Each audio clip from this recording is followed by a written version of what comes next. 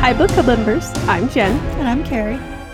And this is Warhammer 40k Book Club, where we read from a crag. This is episode number 36, and our book is Bloodlines by Chris Raitt. This is the very first in the Warhammer crime series, set in the hive city of Varangantua, and it follows Detective Augusto Zidorov as he tries to track down a missing person. We posted several questions on our website, wh40kbookclub.com, and we encourage participation in our conversations via Twitter, YouTube, our site, or Encrypted Box channel. Spoiler warning. If you haven't yet read Bloodlines, go to the site, check out the book, check out the questions, and come back to this episode, as we're going to be discussing this one from start to finish in great detail. With that, let's dive in. As always, did you like the book? I really did like it. I enjoyed it. I did too. I really enjoyed it. I think I said that I really liked how he leaned into the grim noir as opposed to the grim dark setting. And it really ended up reading kind of like an Agatha Christie.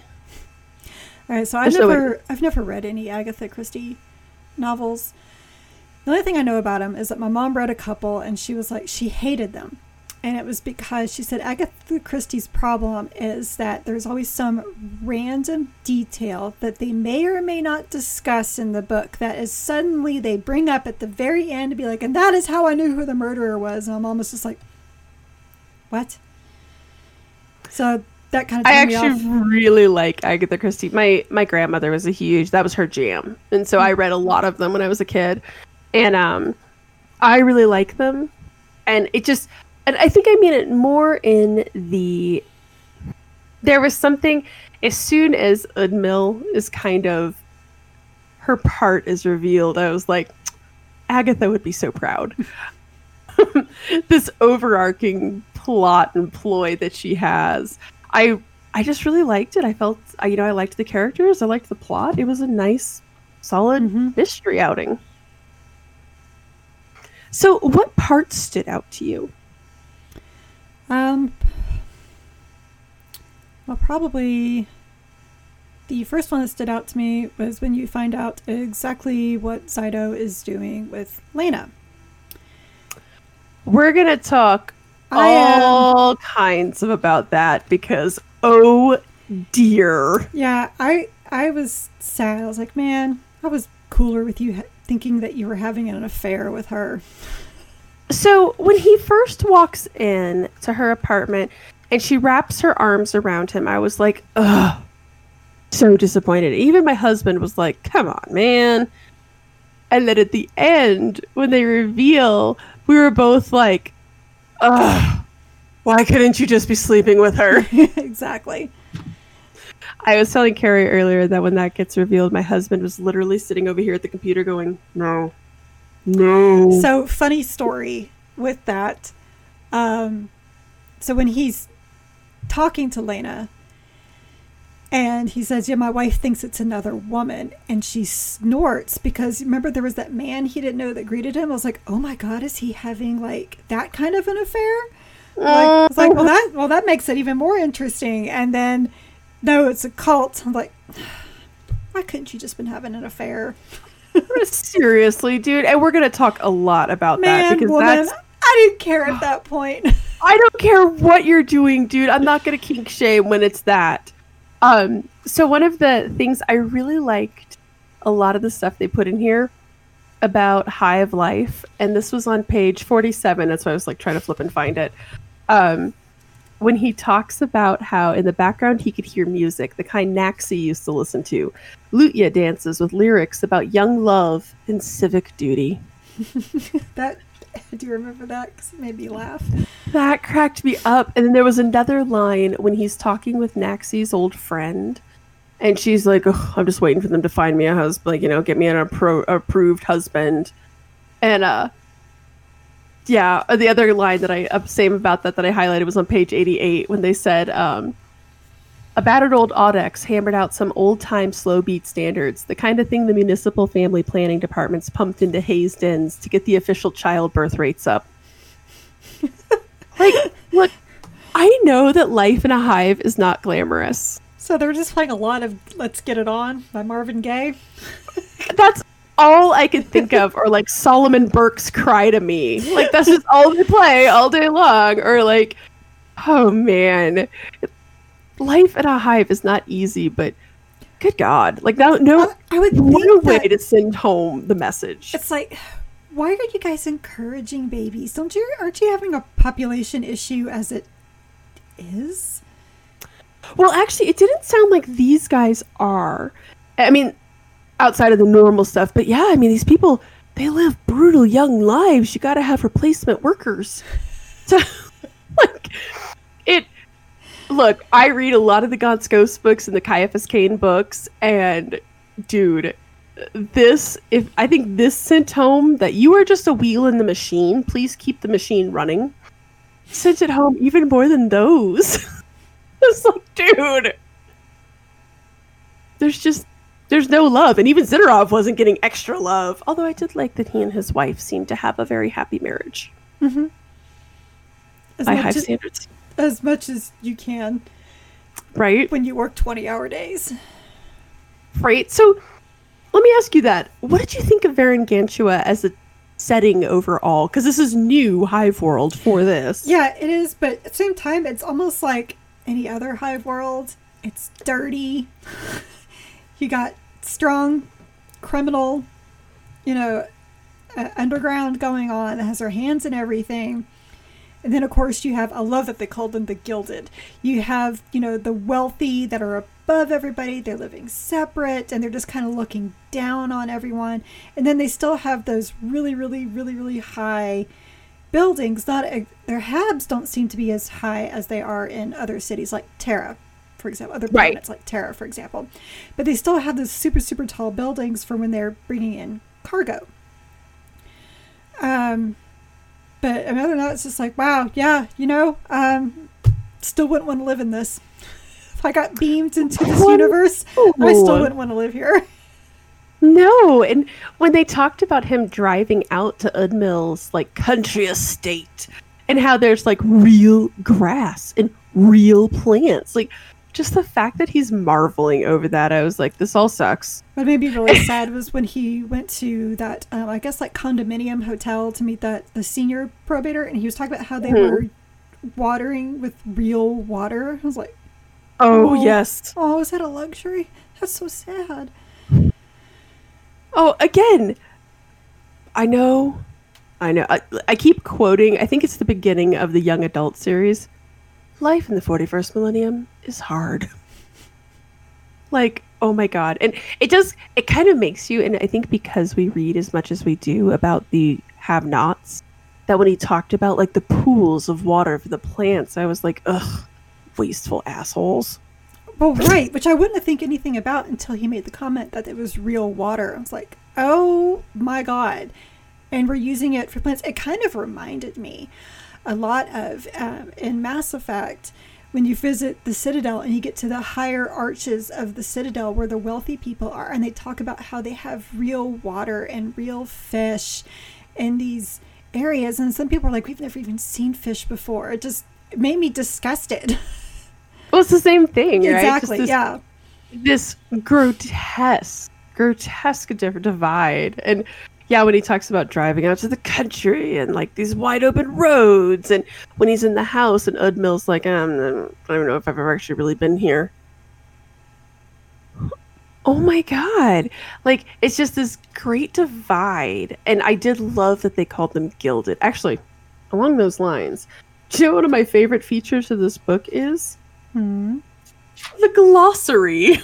Okay, so I didn't discover that till I finished reading the book. I discovered it accidentally because I literally went to drop the book. I butterfingers it and I grabbed it by the back and I was like, oh, citrus flavored alcohol beverage. That's what Resi is. It's Zima. It's Grimdark Zima. I didn't think about it being Zima. I was actually thinking of like White Zen or something like that. But yeah, when I was reading, it's like, well, some of this stuff would have been useful, but some of this, I already kind of figured out on my own. Context clues were pretty strong in here. Yeah. But I liked it. I got to the end and was like, that's really smart. I guess just in case, like, you got to something and we're like, Well, and there were some terms that we don't normally see in, Space Marine books, because, like, except for, like you said, like, drinking the Resi, well, normally we see amaranth or Amasec. Amasec. Gosh, I know I was not saying that right. But yeah, so we see them drinking, usually Amasec, or we'll see them, what was it? Different food, different, just different phrases for things. So I mean, like I said, I was able to figure it out from but context. I did like it. Okay, I remember the other thing was the cotton, whatever. Cotton, yeah. But what they were smoking, because firstly, what we see normally is the low sticks. Yes, the fact, and I really liked the fact that they were smoking. I was saying cotton because I just assumed it was supposed to be a play off of OxyContin. I was imagining crack because they're talking about the injectors and the pipes. So, yeah, kind of something like that. Actually, I kept saying content because of OxyContin. So, in my head, I kept saying content. Right. It was, yeah, and I think that was, and you kind of see this when you read the Necromunda books a little bit, but I feel like they really explored this here more, was that, as you said, like, usually in the other books we see, there's a low stick, and there's Amasec, and there's, it makes it seem like there's this just, well, look, there's just one. There's just, we chose one type of lethal, or illicit substance. Yeah, we chose one type of narcotic, and that's really all we have for the entire Imperium. So I really like that there was this variety here, and they really showed you that, yeah, we've got all kinds of shit we're putting into our body. Well, we live in a hive, and it's miserable. Honestly, it wouldn't surprise me if there was only one variety. Right. To be honest. To be fair. Right. The way that they all have to share resources, or their tithe, as they so kindly put it. I did like how well he set up, though, the idea that, so at first when they said they were coming out with Varangantua, this new hive world for this crime, I was like, oh, so it's going to be like a reskinned Necromunda. And I really did like that there are gangs, but there's not like the Escher gang, but now we call them the Rescher gang, and it's a little more turf warfare. More white collar in a way too, like just mafia, like more mafia. I was about to say, like, the mafia, organized crime. That's the word. Organized crime, right? More like the families, not like there's the low level people. Mm-hmm. I knew what you meant, but like, yeah, like there's the low level thugs who run around and are kind of skirting on the streets, but really it all trickles back up to these 5 families, right? Well, in this case, it was really like the 3 families, but I thought that was very interesting. I thought Von Jella's interaction with those families, when they're like, look, she's got to walk the line between, we get our money from these people, we can't piss them off, but there's also a line that they can't cross too. Right. I really liked that. I thought that was interesting. It made Von Jella as an authority figure, it made her likable, but to a point, right? Where she's not evil. No, she's just a product of the system. She's not evil, but at the same time, you can't help but be disgusted by it. It's like, if he had all this proof that this one family was doing all these bad things, and she's like, yeah, but we can't go after them because then how are we going to get funded? Which was exactly why he went underground with it. Yes. And didn't ask permission, asked forgiveness instead, but at the same time, the way it all ended up going down, it wasn't that the probators took this guy down. It was natural causes. Right. And so it all kind of worked out. But now, because the main guy is gone, she has to go find somebody else to kiss their ass to get funding. Right. Exactly. Once the head... And I did like the point how she's like, well, sure, you got rid of the Jax family head, but first off, is it now Udmil Tereshova? What the hell is that going to be like? Or Laxile, I guess now. But What's that going to be like now? Like, we don't know. Again, it's kind of that's potentially swapping the witch for the devil. Mm-hmm. So, yeah, and you kind of felt, I mean, you understood her concern, even though you were kind of like, right? Like, right, yeah. But I do understand where you're going from here. What did you make of Augusto as a detective? Do you think he was a good detective overall? So at the beginning, he just he came across as your very stereotypical, just beaten down investigator who's just kind of going through the motions, and he's pissed off he got this assignment that doesn't make any sense. And he's not at least with him, though, can we agree that at least with that, like at first, he's not one of those guys who, this case sucks. No. I mean, no. He has a very real, this doesn't make any sense. No, but what I was saying is that, he comes off as this guy who's just kind of beaten down, he's just kind of going through the motions of things. But then, after that failed raid that he thought was going to be the answer to everything, and he took his friend's advice and did the legwork, I was like, okay, so now we see he really is a really good and crafty investigator. Yes, and once he really started, and I liked that. I liked the idea that he was kind of like, and I did like that from the get-go, he's like, none of this makes sense. Why the hell did they grab me for this? This is dumb. There's something else here. And then, once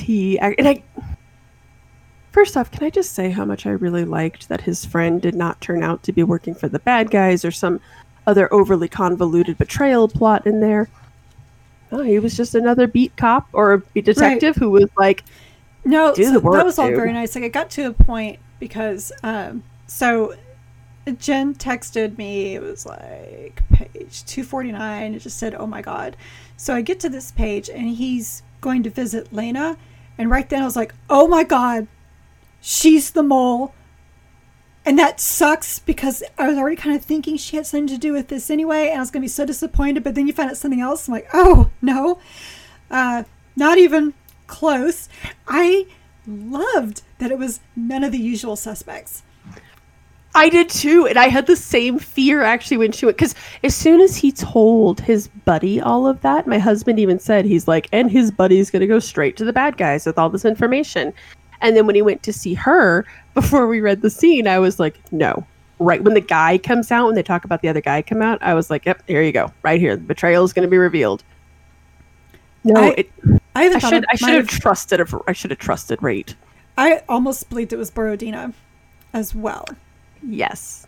Yes, I thought she was going to end up being some sort of weird red herring, and Nope. I mean, I have to say, overall with this book, I just bravo, because I didn't guess anything, and I like that. It's so rare, and Chris Rate is so good at that. I mean, we say that we, so rare for us to, not be right with stuff, but at the same time, every time we have said it, it's been with a Chris Rate novel, like the Watchers of the Throne books, Vaults of Terra books, and now this one. Like, I'm just gonna try to stop trying to figure him out, because he's really, really good at dangling things. He doesn't, that's the other thing, is he doesn't even dangle a red herring. That's what's so amazing about it. No, he doesn't. Well, I mean, he kind of, I don't know that he doesn't dangle red herrings, but he definitely kind of skirts the trope, right? Where he definitely knows where the tropes are. And I feel as like it's almost like this book especially, I feel like it was him like driving in a car, kind of looking out and being like, on your left, you'll see trope number 1. Sup? Like, he doesn't ever lean into them to the point where they feel really lame. Like, if had his best friend turned out to be somebody, I would have been like, oh, come on, dude. But it's like he definitely is aware they're a thing. And then he just keeps on going by. Well, doesn't stop at that station. But it was more like it got to the point where I realized that he wasn't creating these red herrings. I was in my own mind, because I was trying to figure, I was trying to guess. I was trying to predict it. Mm-hmm. Yes. Same thing. It was definitely me doing the jump to conclusions, Matt. Like, hardcore. And once he started to do it, I felt it. Actually, it is one of those things that when they got to the end and they reveal what's going on. I had the moment where when he's doing the history about her, why would she not want to keep her name? That is super weird. And he discovers Ian. Because the whole time I was reading this, I thought the first chapter was kind of like cell draining is bad, okay? That's what I thought. Which, to be fair, cell draining is bad, okay? Okay, that was awful. That was so terrible. Just awful. And it was so bad. And so I kind of, the whole time I was like, oh, okay, so this is just, you know, like, just to kind of demonstrate how bad this is. And when he finds out Ian, you're just like, oh no. Also, I like that he mended the fence with Draj as much as you could. Right. I even kind of liked that guy. I did too. I mean, he was, look, what you see is what you get with him. There's no... Oh, absolutely. No guessing. I mean, I was telling Sean about him. I was like, he's basically your stereotypical SWAT guy. Like, he just... Mm-hmm. Go break that. I mean, that's really all you want. He's the one driving the SWAT tank and, you know, opening up the doors, going, go, go, go, go, go, and everyone getting out. I'm thinking of, like, South Park with the the SWAT guys are running through stuff. Exactly like that. Exactly like that. Like, that's just kind of how I pictured him. But I mean, talk about a guy who knows right from wrong. 100%. And all he wanted to do was just go burn the place down. So. And I loved it when he had that meeting with the Offworlder, and he was just like, yeah, I don't deal with threats like that. So he just calls Draj and was like, want to go burn some things? I loved that. Mm-hmm. I thought that was, and I liked him too. Like, you expect him to be, again, the stereotypical loose cannon asshole, right? Who just like takes the law into his own hands, or is just a jerk just to be a jerk. Nope. Nope. Just had a very, very clear sense of right and wrong. And I did like when he basically calls out Zidorov as being unfaithful, and I'm going to the Emperor's side. Are you? Mm-hmm. Dude. Well, because they talk about a guy who knows what he wants. Like, he knows, not only does he know what he wants, but he's happy with who he is and what he does, which is actually a very rare thing you can say about anyone living on a hive world. Like, it really broke my heart when Zyto was talking to a friend of his daughter's when he's trying to find where she has gone, because of course now we're thinking the worst. And I thought that was going to happen too, that she was going to be found cell draining. I'm really glad that Chris Wright did not steer into that one. That was great. Yes. Because that would have cheapened, I think, a lot of it. I think it really would have. But when he's talking to her friend and she's telling him that they were all cheering for her, that she got to leave, and that, you know, they hope that she gets to go to the Guard, and he was just like, yeah, but you have a life here. And she's like, oh, what a life. Like, here I am working at this place, 18 hours a day till I can, find a husband and put out kids and still be working here. There's like nothing else where I can go. And he's like, but you're safe here. And she's like, am I? Am I? And it just kind of made me very sad that the choices are living like that or going off to the Guard and most likely getting killed before your 30th birthday. You know what I thought was very interesting? This book was one of the first books we've read in Warhammer 40k that deals with what I would call a middle-class family. Yeah, it's true. Typically, you see the very, very, very top, or you see the very, very, very low, or you see like Adeptus Astartes or Sisters of Silence, or people who don't really fall within the class system. No, because I mean, like, really, the only other books that we read that aren't focused on the Astartes, like we'll say the Inquisitor novels. Okay, but the Inquisitors, they kind of fall in that upper echelon, and the people they typically deal with are the lowest of the low, the homeless, the drug addicts. Yes. So they either deal with that or they deal with people on top. It's really not much. The gilded. Yes, the gilded. They don't deal very much with the average worker. Well, and what I thought was very interesting about the fact that we get to see this middle class family is that they're wealthy and they're wealthy enough that my kid doesn't have to go off into the Guard, and I can recognize that the Guard is not a good lifestyle, but they're poor enough that they can't just buy their way out of it. Right. So this interesting thing that, and I did like the idea that she's like, I want to get off this planet. I want to go and do this thing. It's my duty. And she has bought into this hook, line, and sinker. And the parents, again, they're middle class enough to be like, just become an Arbites or something. Right. But she doesn't want to stay. That's the big thing, is that she doesn't want to stay on this planet. And, you know, one thing I learned from reading the Magos is that it's apparently very hard to leave a planet. It apparently costs a crap ton of money to be able to leave a planet. A lot of money. And you got to have connections. Right. And like, it's not like just getting on an airplane and going, which is kind of crazy, I think. But right. But again, I think that's part of that control at the same time that they try to have on these people's, like, because I guess if you could just leave, how many people would just leave AgriWorlds? Right. Like, who's going to stay there? And as she said, work in a textile mill for 18 hours a day, making Imperial Guard belts and whatever. Mm-hmm. Like, who's going to choose that if you didn't have, well, I mean, anyways.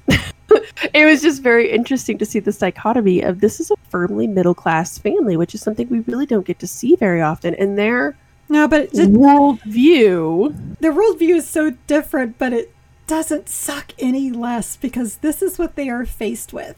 It's like they have a choice. Yes, they have a choice, unlike most of the others. Because, like, if you think about it, even the super wealthy don't really have a choice. Like, their choice is to stay where they are. Mm-hmm. But so they have a choice to join the Imperial Guard and get off world, or take a menial job like everybody else and fit in that part of the Imperium machine. Well, and it's interesting again, that I would not want to live this. No! God, no! Are you crazy?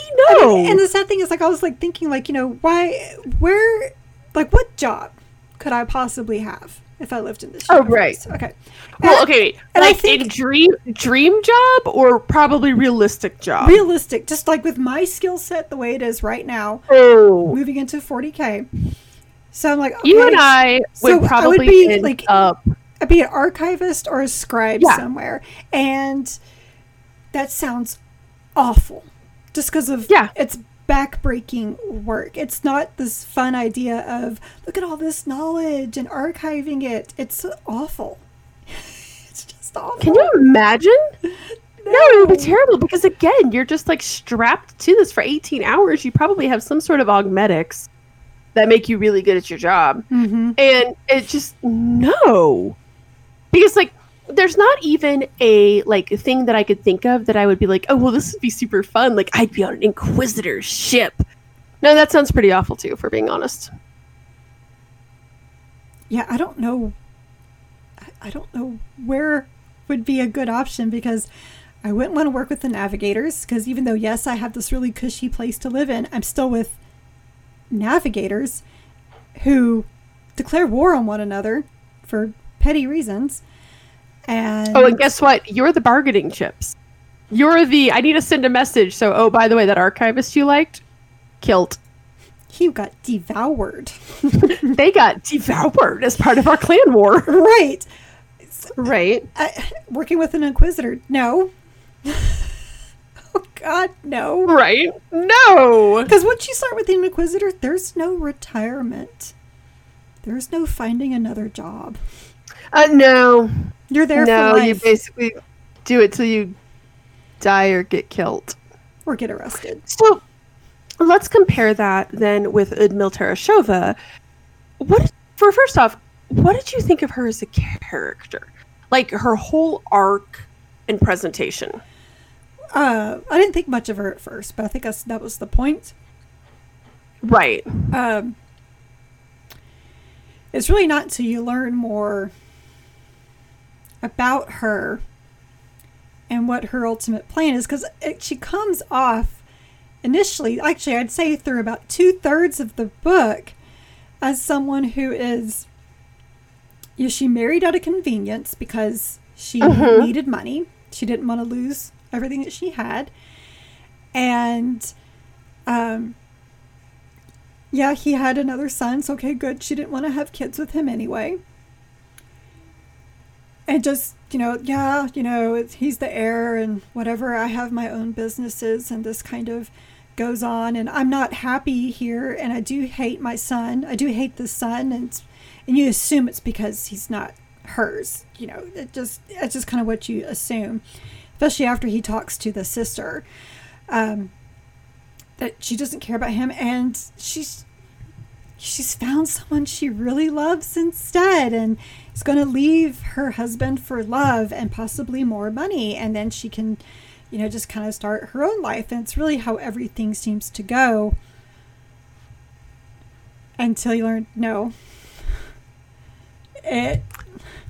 Speaking of another trope. I was going to say, she had good reasons not to like her son. She had even better reasons not to like her husband. I mean, I wanted to choke her husband when Zyto confronted him about the cell draining. He's like, do you even know what that process is? He's like, it's just business. At first, I did love how it's an unsavory business, distasteful. And he's like, yeah, that's what everyone says. And then when Mordok kind of finally leans into the fact that it's just business. What are you going to do? Which, at first, when they started with the cell draining, I was like, okay, that seems a little weird and maybe a little too over the top. But then once they start explaining, yeah, look, the shipping lanes are down. We can't get stuff in here, and we've got supply, we've got demand, and no supply. Then all of a sudden, I was like, oh, that would be so problematic. And especially in this universe where people don't really like, there's not like an APB that goes out, BT dubs, Cadia has fallen, Astronomicon's out, Warp Rift, it's going to be a little messy for a while. You just get rumors and stuff. And so I thought that was really interesting. But at first, speaking of another trope that he didn't lean into, I was really worried that she was going to be like the bored, scorned woman. That she's like, well, I got rich off of Tereshova, but now I'm going over to this Jax guy because reasons. I just decided I was angry and wanted to ruin him. Or even worse, some type of petty, I just want all the power and money. Right. Nope. She definitely set out with a much more... She was a gilded, super, super privileged person, and yet kind of... Had morals? Right? And I don't want to say heroic is not the right word, but kind of the savior that city needed for that particular thing. And you get the impression that, look, there's still going to be cell draining. Let's be real. Not under her watch, though. Right. Which, that's pretty cool. Yeah. I really liked that. Were you surprised that she didn't know that he was also involved in cell draining? No, it didn't surprise me because it would just... Why would he let her in on that?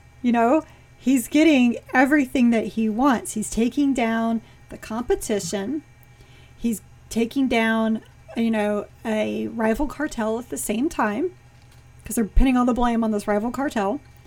Right. And he's getting more money from her. I mean, so he's doing it too. I mean, all he knows, but at the same time, though, how much did she really tell him? That's why she's going up against him, is because of the cell draining. She may never have told him, or she might have told him, and he's just like, "Oh, I'll take care of you." Oh, right. No, I gotcha. I gotcha, fam. Mm-hmm. You're right. That's cell draining. Unsavory business. Right? And you felt kind of bad for her there that she kind of backed the wrong horse. But did she really? I mean, I'm not saying that she did not come out any worse in the end there. No, I think she came out better. Probably, yeah. So in terms of a mystery, from start to finish, do you think this book did... So, we have this conversation. This is one of those things I think we got asked in one of our Patreon episodes, and I wrote a whole article about this, where it's like the Warhammer horror line sometimes struggles between, well, this just feels like Warhammer 40K. Mm-hmm. Do you think, how does this compare to, like, say, Watchers of the Throne or Chris Wright's his non-crime writing? I strongly believe that it stands on its own, and that's because it's so easy to look at, some of the crime novels. Like, okay, well, let's look at Watchers of the Throne and Vaults of Terra. Those are crime novels, but they are mysteries, but they impact the overall lore. This does not. This is just another day in the life of not an Inquisitor, not a Custodian, not Adeptus Astartes, regular guy in the Arbates. And more importantly, you know what I really liked about this book? So when we first saw, and I talk about this a lot with the superhero movies, once you get to a certain level for stakes, it doesn't, like, it kind of loses some of its impact, honestly, when you're fighting to save the world. This was just like, he took down one of the major heads of that family. That family's still fine. He took out cell draining. Mostly. For now, mostly. Like, he did this major thing, and yet you get the impression that it's like, excellent. That's like scratching the surface. Yeah. Oh, yeah. Big move, but really it almost makes him more of like your friendly neighborhood Zidorov. He just took down this one minor thing that, obviously awful, but I think I like that. From the mystery, I don't know that, like, mechanically, in terms of mysteries, we've always said that Chris Wright does a really good mystery. I don't know that it necessarily, like, I didn't read this and I was like, ooh, this is even more mysterious than Watchers of the Throne. No, it's probably on par with, but because it's at, like, such a micro level, mm-hmm. and there's something more human about it, because it doesn't have a soulless person and all these giant superhumans running around, right? Like, it's this guy, if this guy gets shot, he's in big trouble. Right. Like, It's not like a Space Marine where if he gets shot, he's going to be like, he'll heal. Shrugs it off. Right? Exactly. Literally walks every injury off. Right. Like, I think if you listen to this podcast at all, you know how much I loved Watchers of the Throne. But there is kind of this, like, oh, these are like demigods. Right. This is just like people. And I liked that. And it's very unique for us, especially, I feel like. Yeah, and these, it's probably like, Necromunda as well. It just kind of shows, like, these slices of life. Just one of the millions of hive worlds in the Imperium, showing being one of untold billions how you live your life. Yes. And generally, for me personally, like, I look at the Space Marines more because this is my, it's just not my life. But, it's sometimes you don't want to read about the little people because you're already living the little people life. So sometimes you like the superhero stuff. You like the Space Marines. You like the larger than life. But every now and then it's so nice to see, like, and meanwhile, on the other side of the Empire, this shit goes on in everyday life. Like, talk about a bunch of people who have never seen a Space Marine. Like, oh my gosh. And they were even questioning whether, it wasn't an Inquisitor, they were questioning whether something even existed, which made me giggle. Gene Stealers, that's what it was. They were like, that's just a story, come on. They know that there's Xenos out there, but, they're not thinking about Gene Stealers or the Nids or anything like that.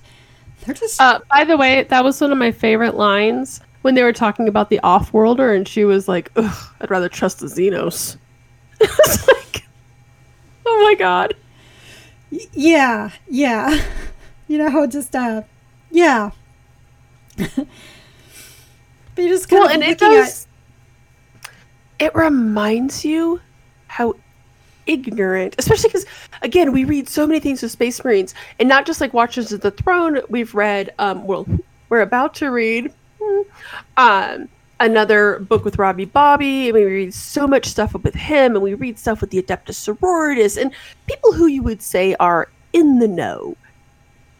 Like, these people who are just like, yeah, the shipping lanes are borked. Why? Reasons. Wasn't there a rumor that the Astronomicon went out? I don't know. Astropaths went crazy. Yeah, like all of I snickered at that with the Astropaths, and they said they all went crazy, and that some of them still aren't working right. And I was like, yeah.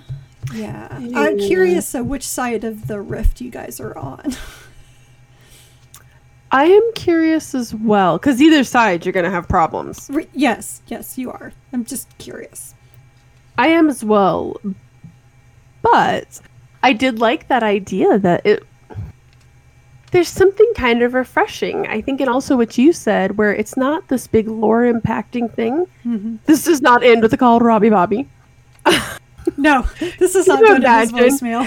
Could you imagine if you tried to call and was like, Robbie Bobby, there's cell draining going on here? He'd be like, I don't care who gave you this number.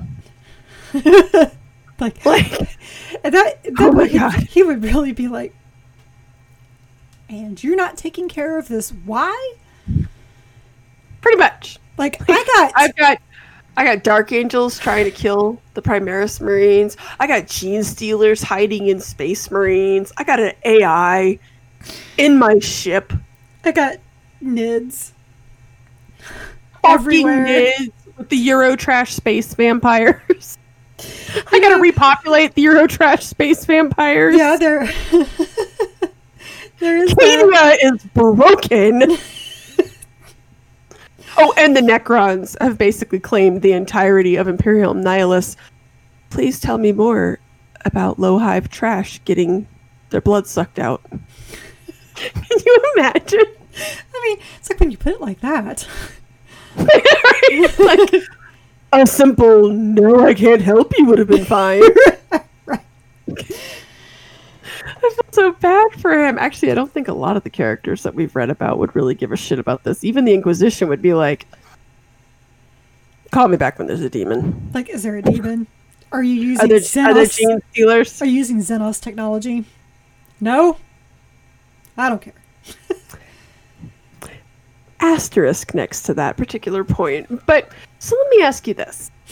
Was the end satisfying to you? It was. It was, and I really liked it, and I liked how, that they didn't clear up this whole cult business, because that just lays down nice little fodder for next book. But it's not, but even with that, it's not one of those that feels like, you didn't answer all these questions. No, I don't need them answered right now. Oh, no, you can feel, and I know that on the book it says Anna Gosto Zidorov novel, which that phrasing implies there's going to be more of these, which I'm very glad for. At least one. But I got the impression with some of the stuff that I still had questions about, it was very clear that this will be in another book. Like, he was just setting up, he was world building here. A lot of that was just general Varen Gantua world building for his character, setting the stage, kind of just throwing little ideas out there that he can always come back to this well. And there was so much in there too that I feel like a sequel, pretty much anything, you would be like, oh, write that. Mm-hmm. I was a little surprised when she shoots him, and then basically they're like, oh, okay, and she killed that one dude, and everything's just kind of going back to normal. Now it really sucks because we're going to have to find a new patron, basically. But good job. Well, she died I was kind of like, whoa. Well, he died of a heart attack. That's true. I did like that. Like, he died of a heart attack. Weird. I actually did like the little message that Udmil left for him. She's basically too, actually. Yes, like, this is all that happened. You were 100% correct, but you weren't correct about this, but I'm going to explain this to you. Right. And I did take care of this problem. Like, you just basically confessed to murder. But, but then again, the thing melts. And she leaves nice, like, and if you tell anybody any of this, or that I talked to you, or you tried to reach me at any time, I will make sure you are killed. Yeah. Okay. We understand one another. And she established early on in the book, too, she established that I know where you live. I know what your family life is like. Keep that in mind. Mm-hmm. So I liked that. I thought that was kind of interesting.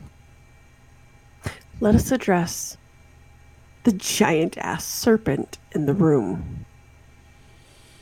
Oh my god.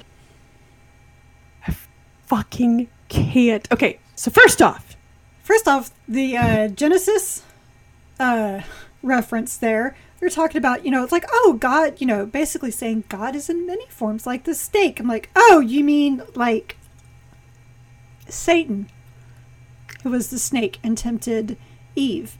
Yeah, okay. I get it. Time that the phrase, well, God comes in many forms, is used, it's a cult. Just so we're clear. And especially if you were worshiping a giant serpent. I mean, well, first of all, when is a serpent a sign of anything good? Let's be honest here. I mean, and even, like, if you think about, like, if you can picture, like, the doctor's logo with the medical cross with the snake around it, the snake serves a very, iconography-wise, it serves a very specific purpose, and it's not happy. No. So, yeah, I hate to say it, but sorry, Snacks. I know you're not all bad. Snacks. But the nope ropes are just not a thing that you want to worship. And look, something's Zinchi here, and you're not going to convince me otherwise. Maybe Chris Wright would convince me otherwise, but something is Zinchi. Oh, it's very Zinchi. You're worshipping a snake. A giant serpent that, no, it's totally... God, like, everybody worships the Emperor in different forms. Okay, no, they don't. I mean, yeah, but, like... No. Like how there's different representations of Santa Claus, but they're all kind of the same, right? Okay, yeah. Like, because I think there's a book, I think it was Dan Abnett, but they talk about going to this agri world and they worship. It's kind of funny now, especially as much as we've been reading about Mortarion, but they worship the Emperor as like this giant harvest god, and he has this giant scythe, and he is there to. But you're still worshiping the Emperor. Not a fucking snake. Right. I literally had to set the book down, and my husband and I both were going, no! Why couldn't you have been having an affair? Why couldn't you just fuck her like a normal person would? Why are you worshipping a snake? And the fact, okay, God, there's so much to unpack here. Let's talk about the scar. The scar that twitches. And he doesn't remember how he got it. He doesn't remember how he got it. The sad and thing oddly is... enough, it seemed to twitch quite a bit when he was... agitated, yeah. So one thing that reminded me a lot of was Shroud of Night. When... You know what I'm talking about. When the lead guy, I know what you're talking about. He dies, and then a Zinchi demon is just like, oh, but I can, but you want to live. He's I like, can pop you back. He's like, but not with you, but he talks him into it, and then he doesn't remember how he came back, but he has this awful scar. Yeah, I have a feeling some weird things went on at that cult. Like the first meeting. Some shit's going down. And if you go back, like I went back, I just did like a quick flip through some of the spots at which his scar starts bothering him are interesting. And I just feel like it's culty. And part of me is like with the whole, do you remember when he goes to spy on that cell draining thing in the beginning, when, and then they pack up and they leave. Part of me is like, how do you know that the cult's not watching everything you do through your little scary boy?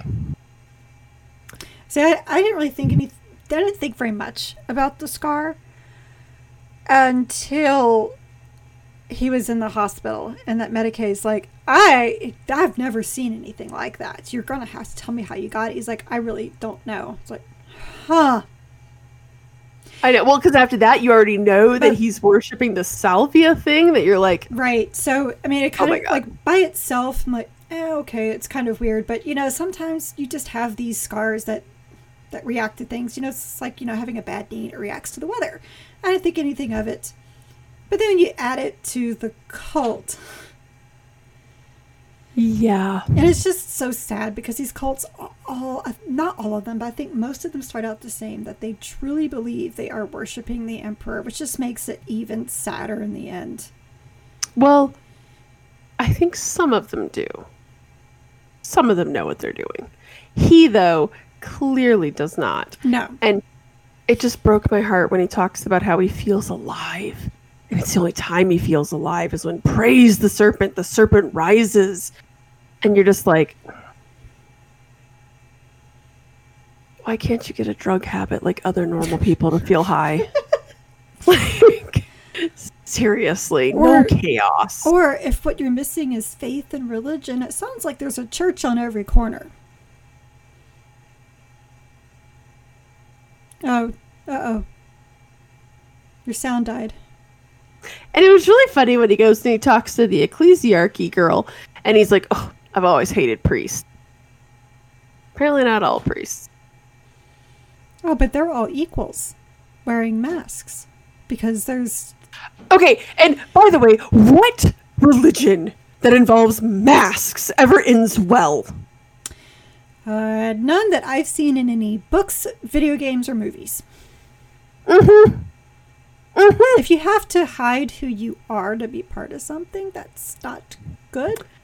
Typically a bad sign. Also, and more importantly, if you need to don a special robe and a mask, historically not good things.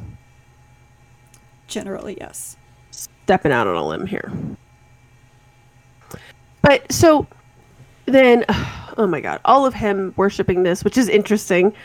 Super interesting, because this might be the first... I'm trying to do a quick catalog in my head here. Might be the first book we've read in which a character is maybe potentially, unbeknownst to them, totally worshiping chaos. That's kind of interesting. What do you think happened with his daughter in the end with it?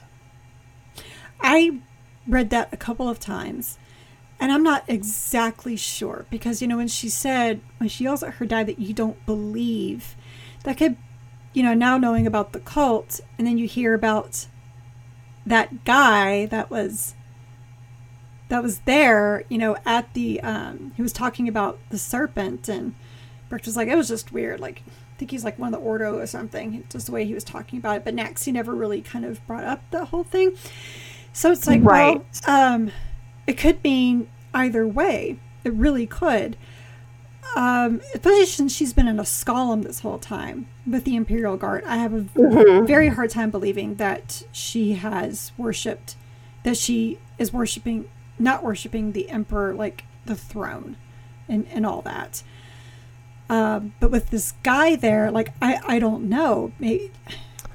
I think she maybe fell into a wrong group. I think running away, she went to see some old friends. And some old friends, of course, are like, hey, have you heard about Salvia?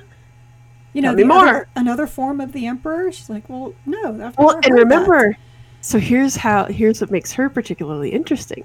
She wants, because she's been at the Skolum, she wants to go serve the Emperor. She has all this faith and all this passion.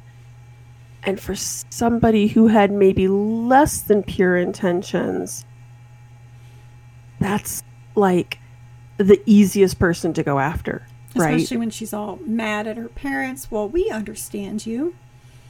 Hey, kids, mad at your parents? love the Emperor? Think your parents don't love the Emperor as much as you do? We got something for you.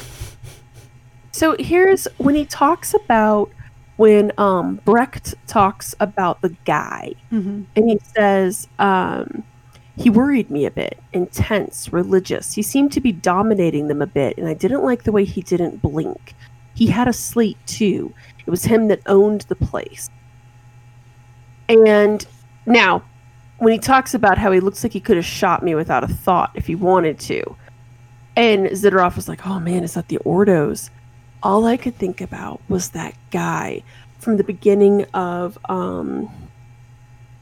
the last John French Inquisitor novel we read. Incarnation? Is that it? Yes, yes, Incarnation. When they talked about that guy in the beginning, the unblinking guy who goes down there and starts preaching all this chaos stuff. Man, I got chills when he described that. Full body chills. Because that's all I could think of. So I was like, dude, this is totally, like, bless your heart. But I was going to say, bless your heart that you think it's totally on the level in an Inquisitor. Although, I mean, let's be real. It could go either way, and I would not be surprised. Oh, yeah. Because it could be, 100% could be, an Inquisitor who's trying to root out this cult. And what better way to root out a cult than pretend that you're part of one and recruit people? Because idiots, I swear to God. They create their own heretics half the time. I feel as though a really good lawyer could have a field day with entrapment laws. Oh my God. Oh my God. But on the other hand, like, is this one of those things where this might be one of those things where I'm like, yeah, you kind of want to see how deep this goes. And the answer is pretty deep because one of your head detectives is totally into this, as well as a few other key members of the police force. That was one of those things where I was just like, oh my God. So right. I cannot wait for another book to see what happens with that. And the fact that you have, but also the Salvia thing is broad enough that any other writer in the Warhammer crime line could pick that up. They could absolutely be like, oh, by the way, Salvia cult. Well, super exciting. And it's, I mean, the first key is when they're like, this is something that they worshipped before the Emperor got here. And when the Emperor got here, they realized they were one and the same. Yeah, generally, when you worship something before the Emperor showed up, it's one of the Chaos Gods. That's just generally how you just think it's Cadia, right? From the first Heretic? Oh, God. First of all, I don't know this is not a 30K podcast, but when you realize that they're on Cadia, which is, I mean, it's kind of obvious because they're talking about how close they are to, the edge of the warp storms. Like, that's got to be the eye. And, the fact that they all have purple eyes. Right. And then they mentioned the purple eyes. I was like, motherfucker, they're on Cadia. And Cadia used to be a land of chaos worshippers. Did not see that coming. No. I don't think anybody did. I mean, it makes sense. Oh, totally. That close to the eye, but yeah. Oh, absolutely. But yeah, it's one of those things that when you find out, you're like, oh, geez. But that totally made me think of that too. Like, oh, this is just the form of the Emperor we worship before the Emperor got here. So then you weren't worshiping the Emperor, just so we're clear. Right. No, we were worshiping this other dude who's chained to his golden chair, obviously, and just happens to be in a snake form. Well, and like Spire. It's like the Mechanicus and the Omnissiah. They've always worshipped the Omnissiah. So when the Emperor came, like, this must be the Omnissiah. Well, he never once said he was the Omnissiah. He's just, that's true. Yeah, I'm just, I'm the Emperor. And they still worship the Omnissiah. And I think the Emperor almost tolerated it because they believed he was the Omnissiah. But at the same time, if you worshipped him before he arrived, you had no idea about who this guy was. Is he really the Omnissiah? Or is it something else? Like a Void Dragon? Well, to be fair, he did put the Void Dragon there. So, I'm going to give him this one. But, he did. What if it's just a giant Catan shard under the planet and that's what they're worshipping? I will laugh really hard. But so as much as I really enjoyed this kind of little diversion that we had, and we got to learn about this new planet and this new world and this new line, and that's really exciting. I am really, really excited to get into this guy next. So pretty. Also, can we talk about how this is like one of the nicest special editions the Black Library's ever? I feel like I say that a lot. Aside from the Siege of Terra books, yes. Look at this etching in here. Oh my god. And the artwork inside is lovely. And guys, there's a map. Ooh, I like maps. I love maps. And I we will don't get maps very often. Yeah, and I will also do you a favor and not sing the It's the Map song. But if you have kids, you already know what I'm talking about. And can we talk about, like, stuff like that is just, oh, so, God. Okay, I didn't realize this, but it looks like there's some short stories. Yes. Surrounding this. Cool. There's some cool stuff in here that I'm really, really excited about. And, oh my God, there's an entire appendix about, like, notes that you need to know about. Oh my God. Well, I'm so excited to get back to Robbie Bobby. And even though Robbie Bobby, technically we're going really, really back to Robbie Bobby because this is like right after he woke up, but I'm super jazzed. Well, what's the fun if we keep, staying the course the whole time, right? I mean, it's got to go back and forth through time. That's just kind of how this all rolls, right? The last Dark Imperium book ended on a bit of a cliffhanger. Anyways, yeah, I'm really excited for this one. Yeah, you want to take us out, Carrie? We got to fill in those 100 years, though, before Dark Imperium. I don't know why.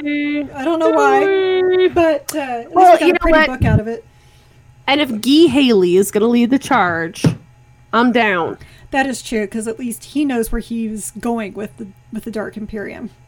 For sure. So, in Guy we trust. We do trust in Guy. You want to take us out, Carrie? Yeah, I will. So, thank you guys so much. You've listened to the Warhammer 40k Book Club episode regarding Bloodlines by Chris Raitt. So be sure to join us for our next book, Dawn of Fire, Avenging Sun, by the one and only Guy Haley. We are an official book club and not affiliated with the Black Library or any of its affiliates. You can find both the vidcast and podcast on our website, wh40kbookclub.com. If you like this episode, please like, subscribe, give a review, and all those good things to the vidcast on YouTube or the podcast on Apple Podcasts, Google Podcasts, Stitcher, and Spotify. Don't forget, we also have a Patreon where we offer 2 different tiers of content for your viewing and listening pleasure. You can learn more about that at patreon.com/WH40kBookClub. Our site also has articles about our adventures in reading other Warhammer 40k books and short stories outside of the book club books. So please stay a while and read from a crag. Good night, everybody. Good night.